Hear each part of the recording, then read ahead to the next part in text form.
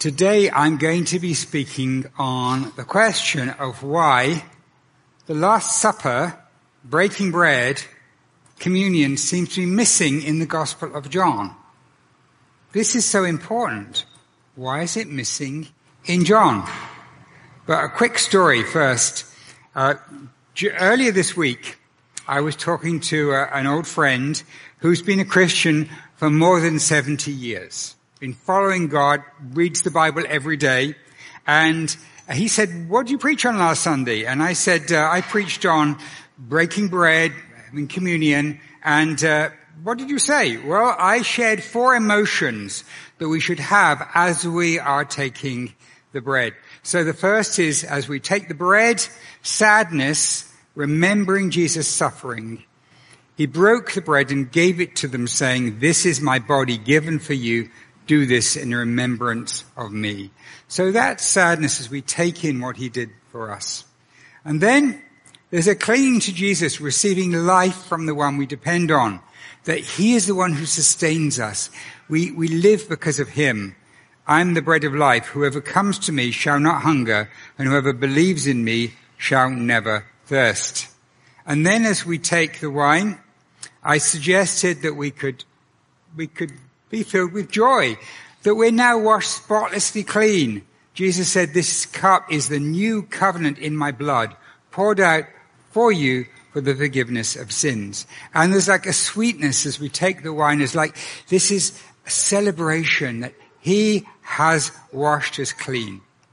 And then finally a hope, an unimaginably bright future for eternity, because Jesus said, "I will not drink again of this fruit of the vine until that day when I drink it new with you in my Father's kingdom."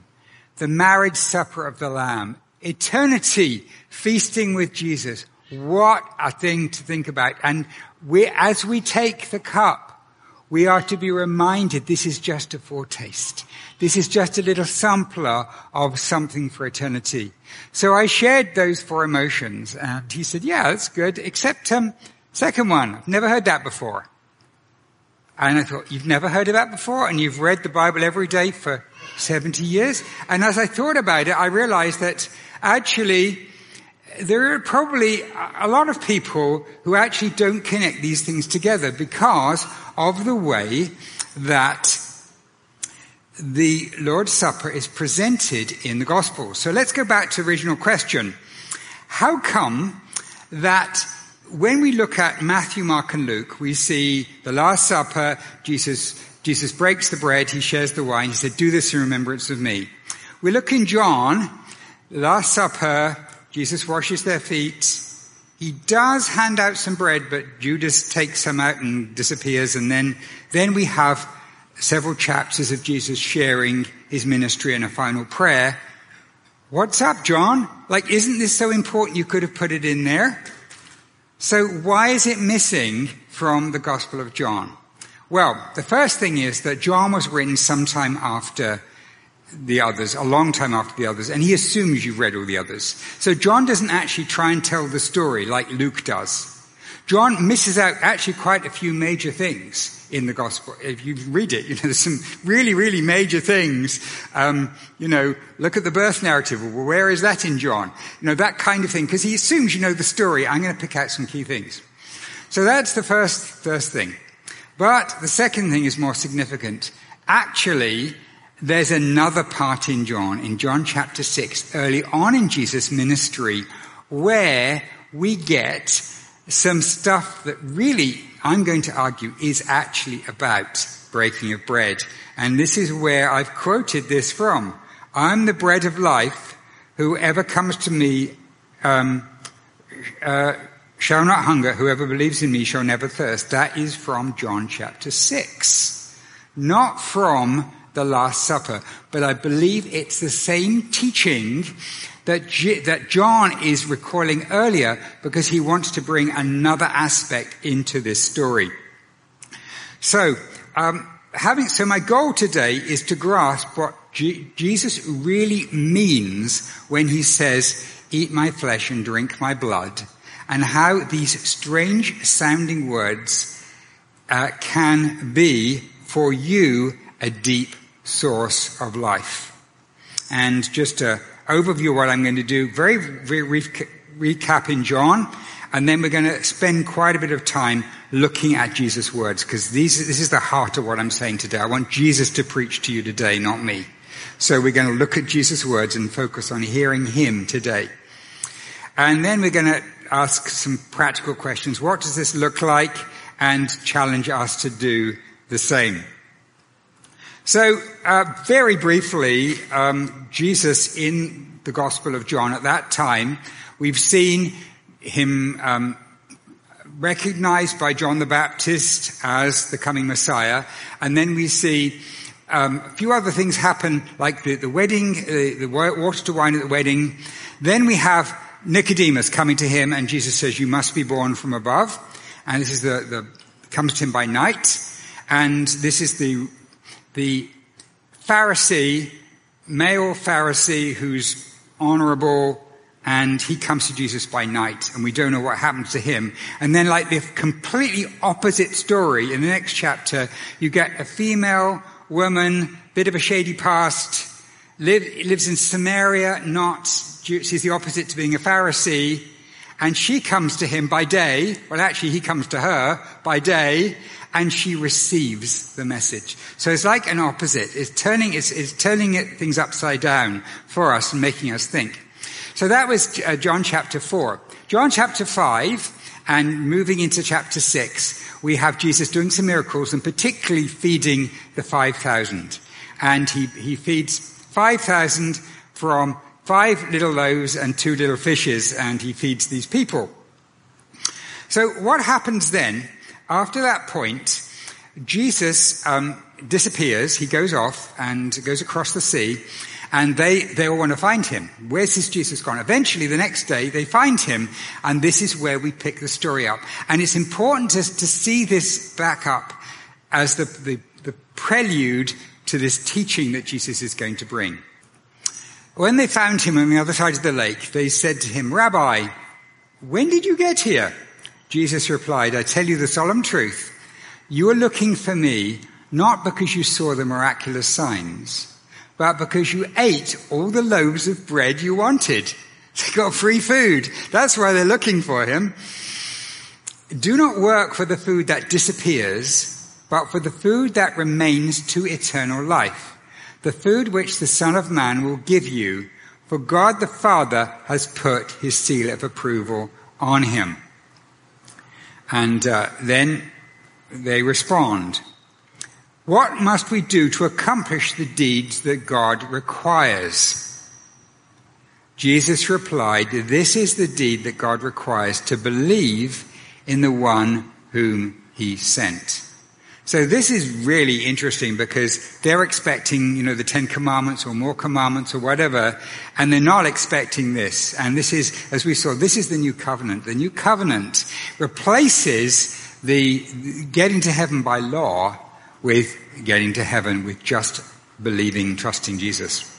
So they said to him, "Then what miraculous sign will you perform that we may see and believe it?" See what they're angling for?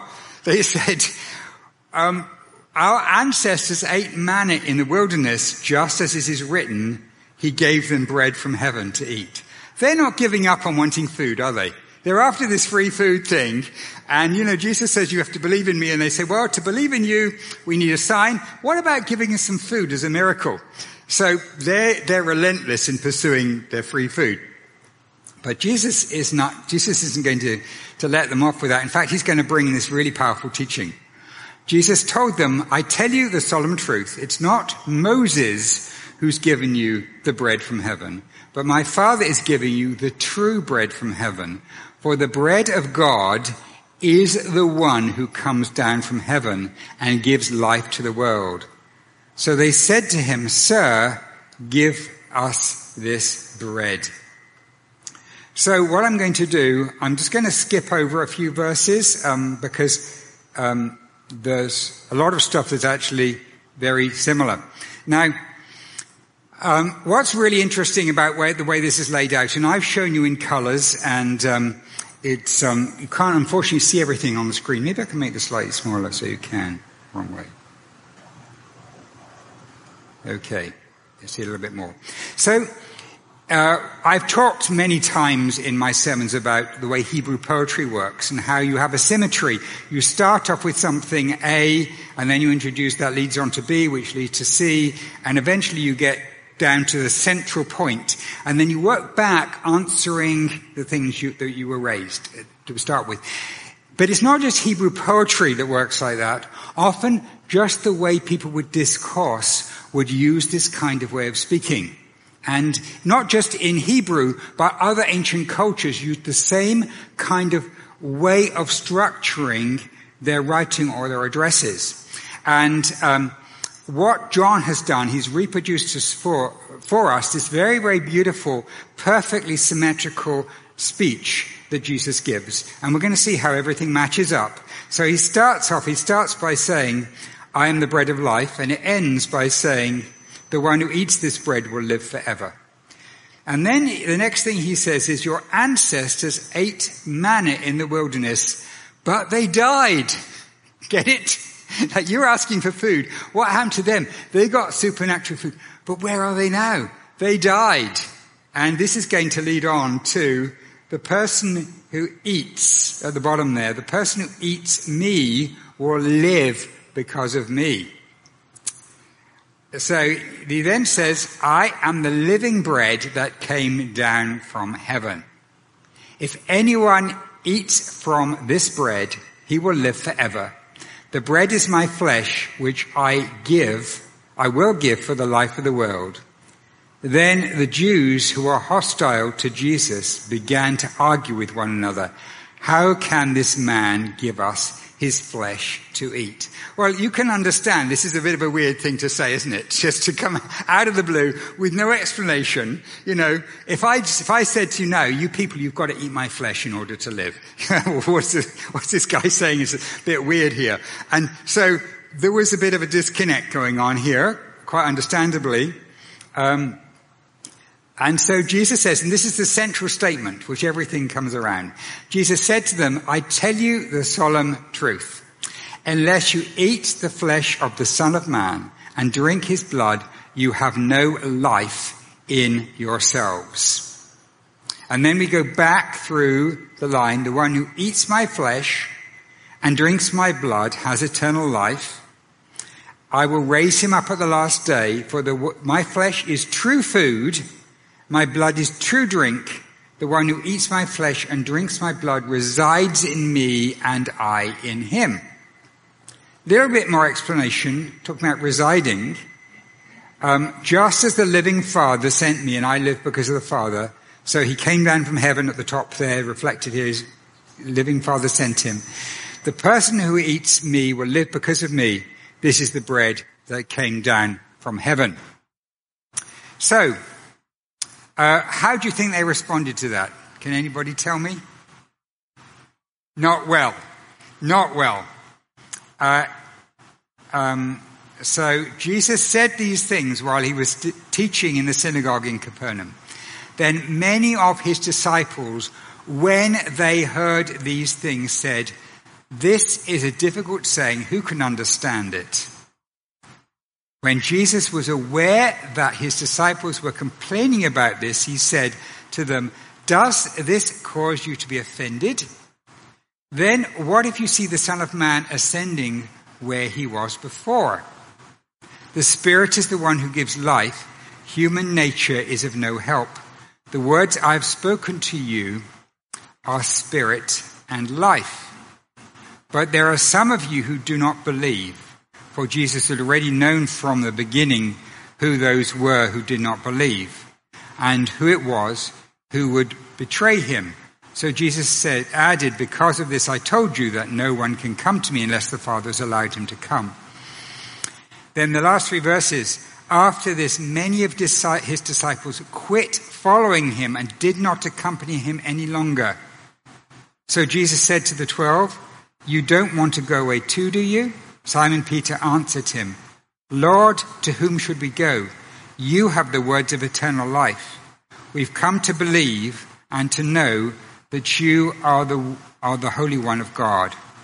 Jesus replied, didn't I choose you, the 12? Yet one of you is a devil. Now he said this about Judas, the son of Simon Iscariot, for Judas was one of the 12 who was going to betray him.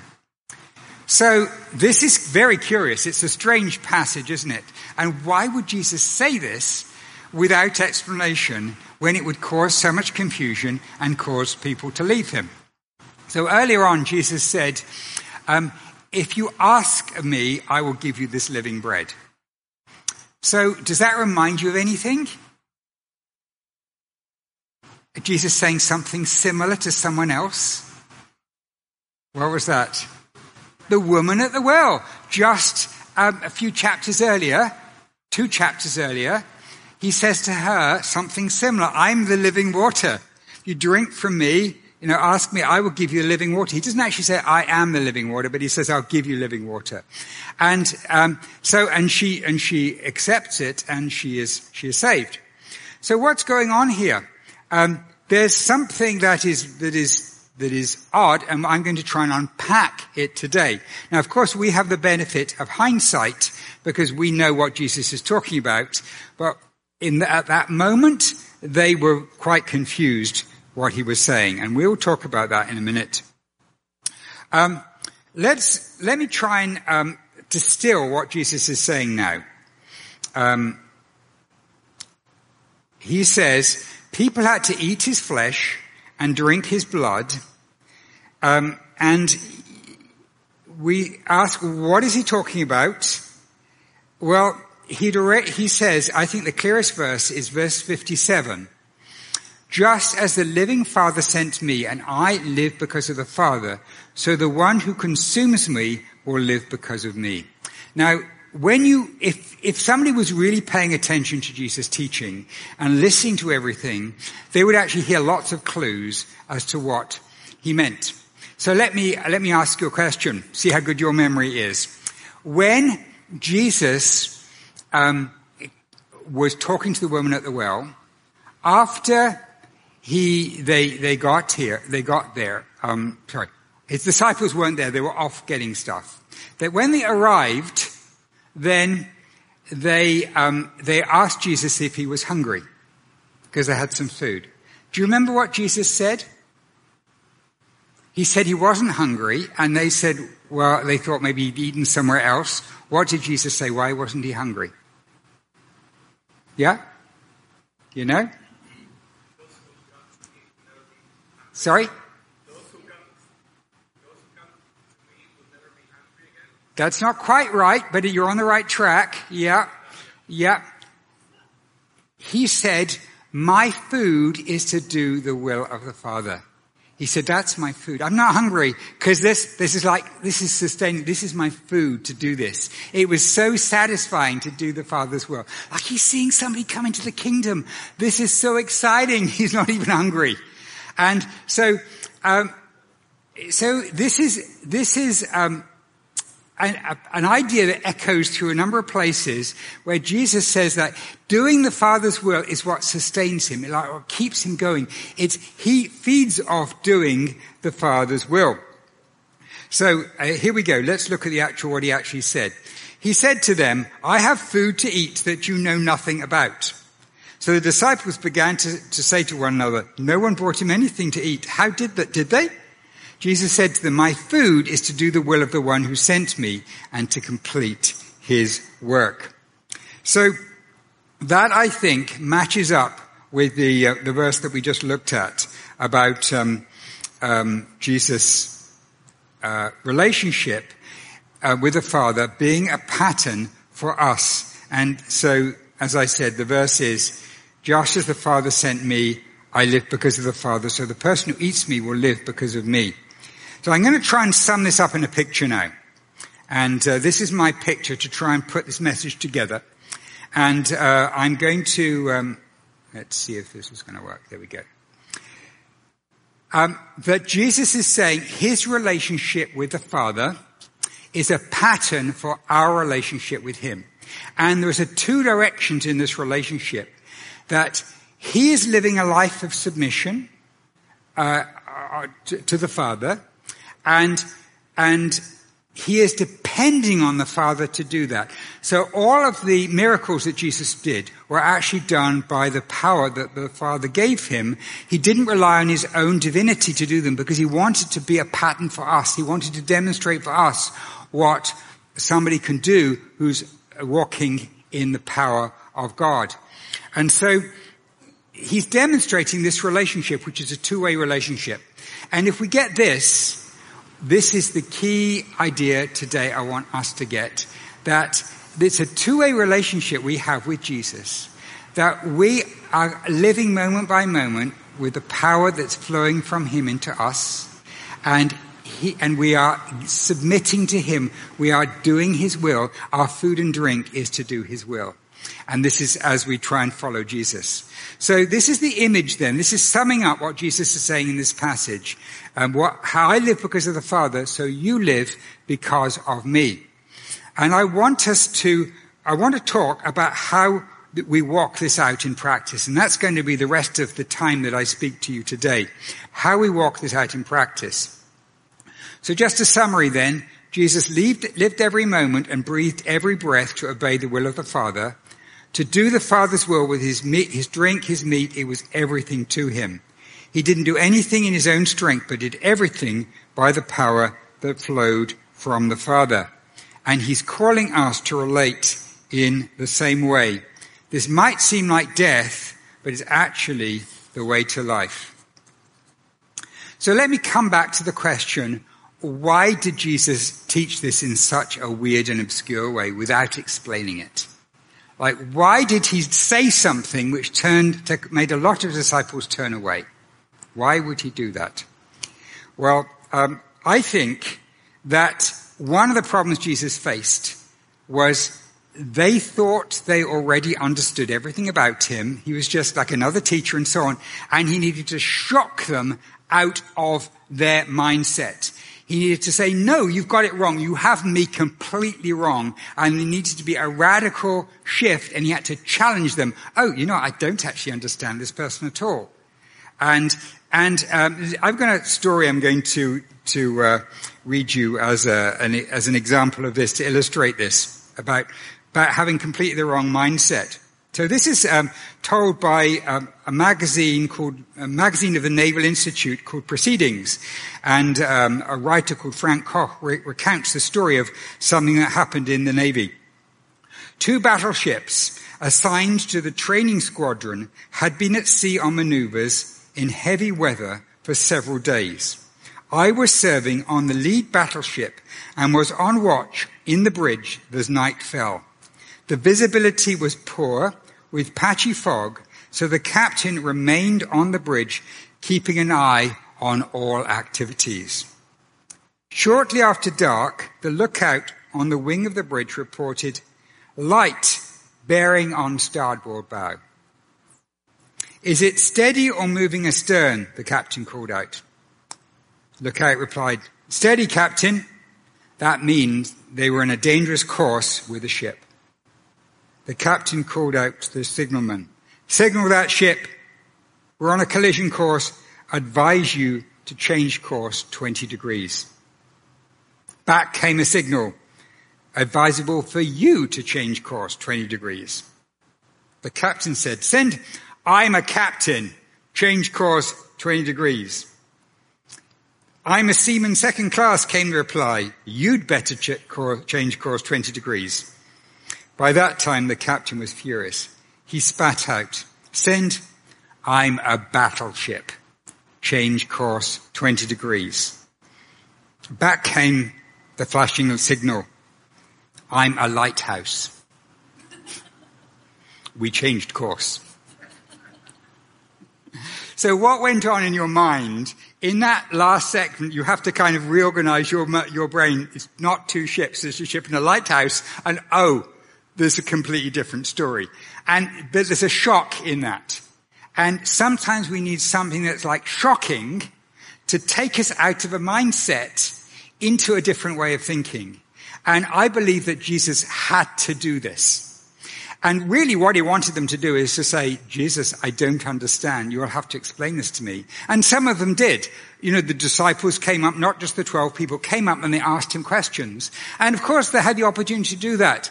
Jesus wanted them to do that. But and it was like a test. You know, if you're really serious about this, then we can talk about it.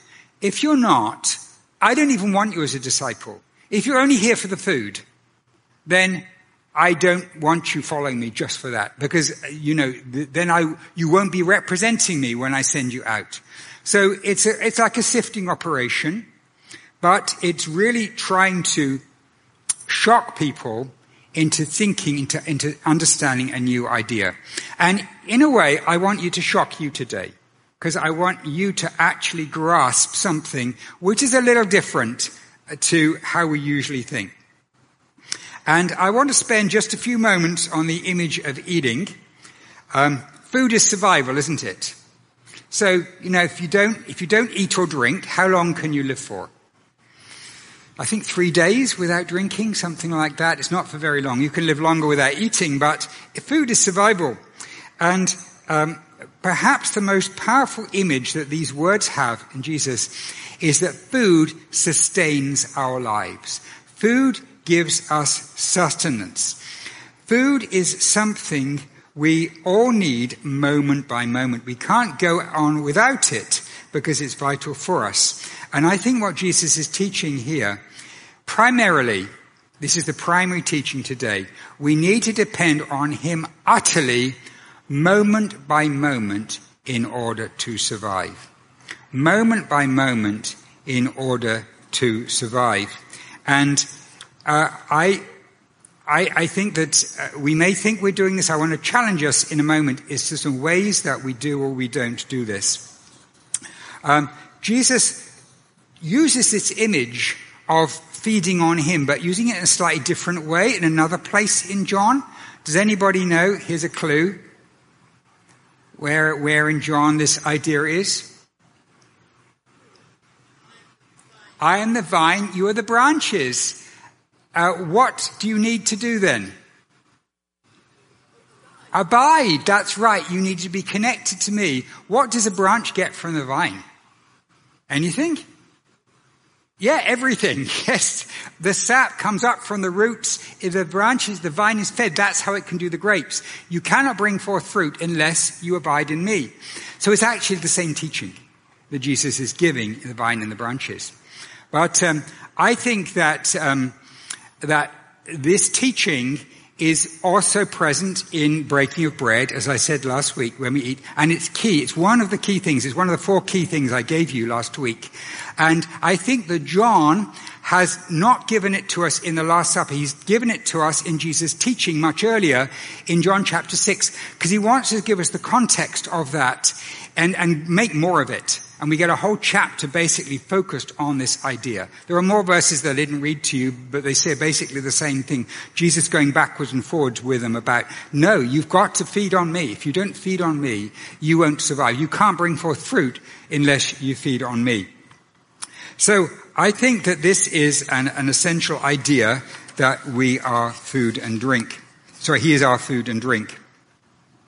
And so the question I want to ask then, and I want to think about what this actually means in practice. What does it actually mean in practice? So one helpful thing is to see that Jesus said, if you eat my flesh and drink my blood, you will have everlasting life. So what other things were there that Jesus said that we could do to gain everlasting life? I have 4 things in John's Gospel that Jesus said, do this and you'll have everlasting life. Anybody tell me? Yeah? Believe in Jesus. Yes, absolutely. 2 more.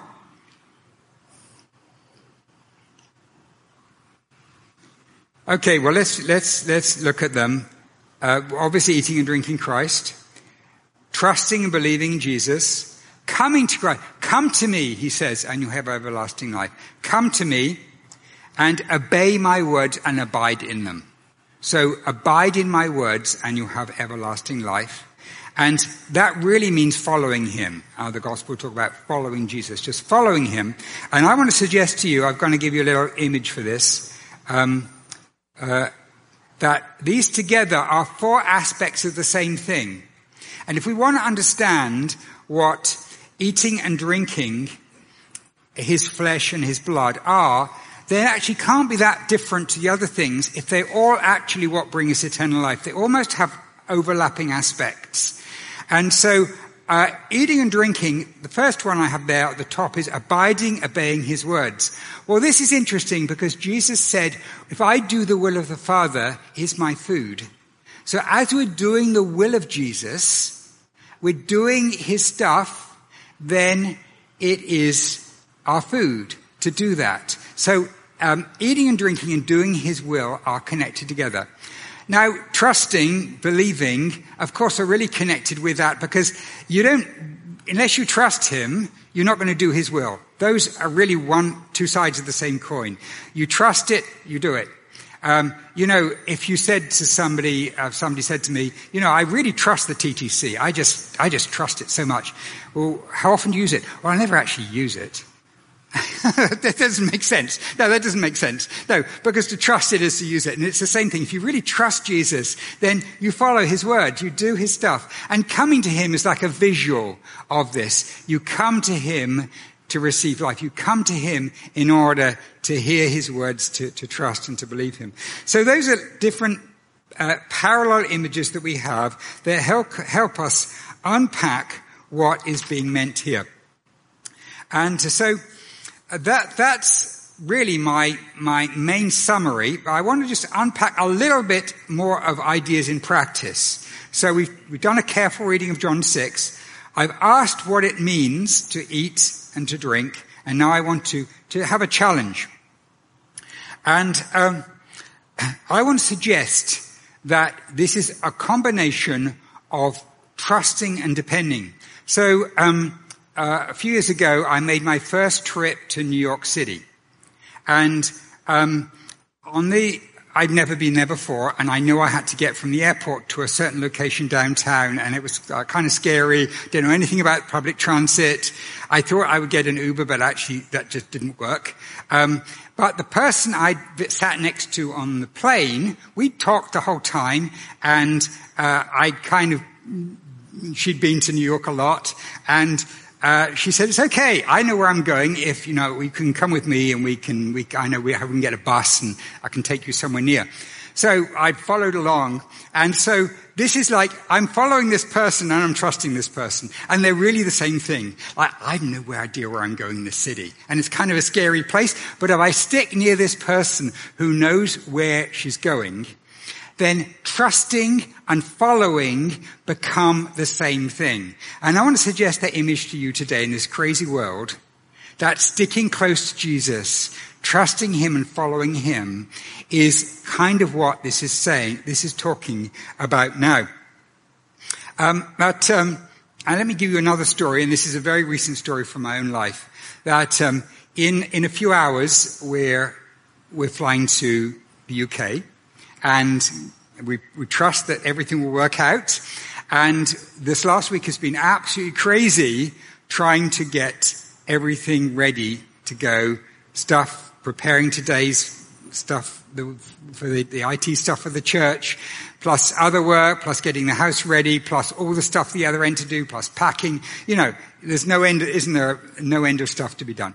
And, as I was planning to preach in this sermon, I was thinking, hey, maybe Jesus tells me I need to feed on him in doing this. I just need to relax. Like, Jesus, you will give me, I'm doing your will here.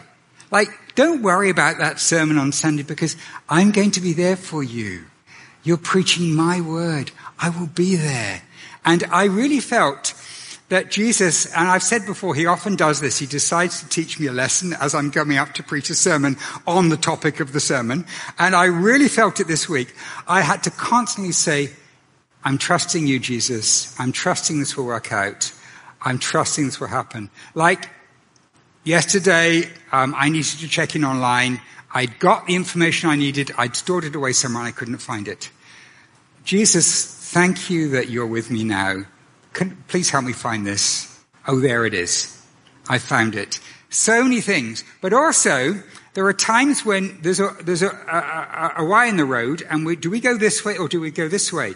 Well, way would Jesus want me to go? So we were at a wedding reception yesterday, and we didn't want to stay too long because we've got so much to do. But the person I was sitting next to was not a believer, but actually, as we got talking, wanted to know all about church and really wanted to know about it and more stuff. And I was thinking, I'm doing the will of the Father now. I'm doing the will of Jesus. I shouldn't be worrying about leaving this because this is what life is about. And so I just relaxed that I'm going to take all the time I need to tell this person about what it means, what our church is like, what God is like, and so on. And because that's the choice I'm going to make, because that's the choice that I'm following Jesus. And you're going to have lots of little choices in your life. Some of them are really small, some of them are bigger choices. But Jesus should be involved in all of those choices. And you can't really separate trusting him, resting in him, feeding off him from making the choices. Because he will supply you with what you need when you're following him. So I want to suggest to you that you've probably got various stresses in this coming week. Anybody here got a totally stress-free week? Nothing to worry about? No, here's some laughter here. No, there's all sorts of things coming up. And I want you to practice this week to have this almost like a continual prayer in the back of your mind. Almost a continual thing. Jesus, you're with me. I thank you. I thank you you're with me. I'm feeding off you right now. He wants you to be sustained by him spiritually and emotionally exactly as by food and drink you're sustained physically. Isn't that powerful? That's what he wants. He wants your emotions and your stresses and your choices to be sustained by him in this way. And so this is the thing I want you to take home. And I'm going to ask Dan to come up now. And this is the thing I want you to take home, and I want you to take with you in this coming week. I want you to practice eating, drinking, depending on Jesus moment by moment this coming week. I want you to just check in with him moment by moment. And I believe that this is an integral part of what we do when we break bread together. But in a sense, John taught it in a scenario that was a life scenario, not just a breaking bread Last Supper scenario. Because he wanted us to practice this, not just when we're celebrating breaking bread, but he wanted this to be like a whole life thing.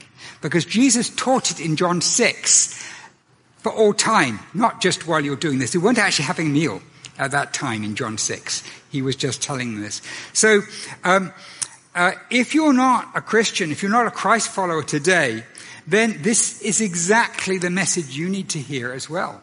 This is a message about what it means to have eternal life. A message what it means to be a Christ follower. I prefer the word Christ follower than Christian because Christian has been so devalued today. To become a Christ follower, all you need to do is to feed on him by making the choice that those fourth quadrant, that you come to him just by prayer, just asking him, you trust him, you believe him, and you live your life wanting to do his will.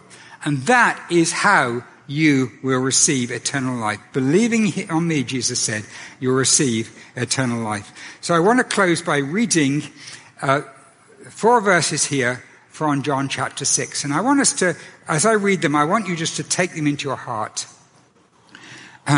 Jesus said to them, I tell you the solemn truth.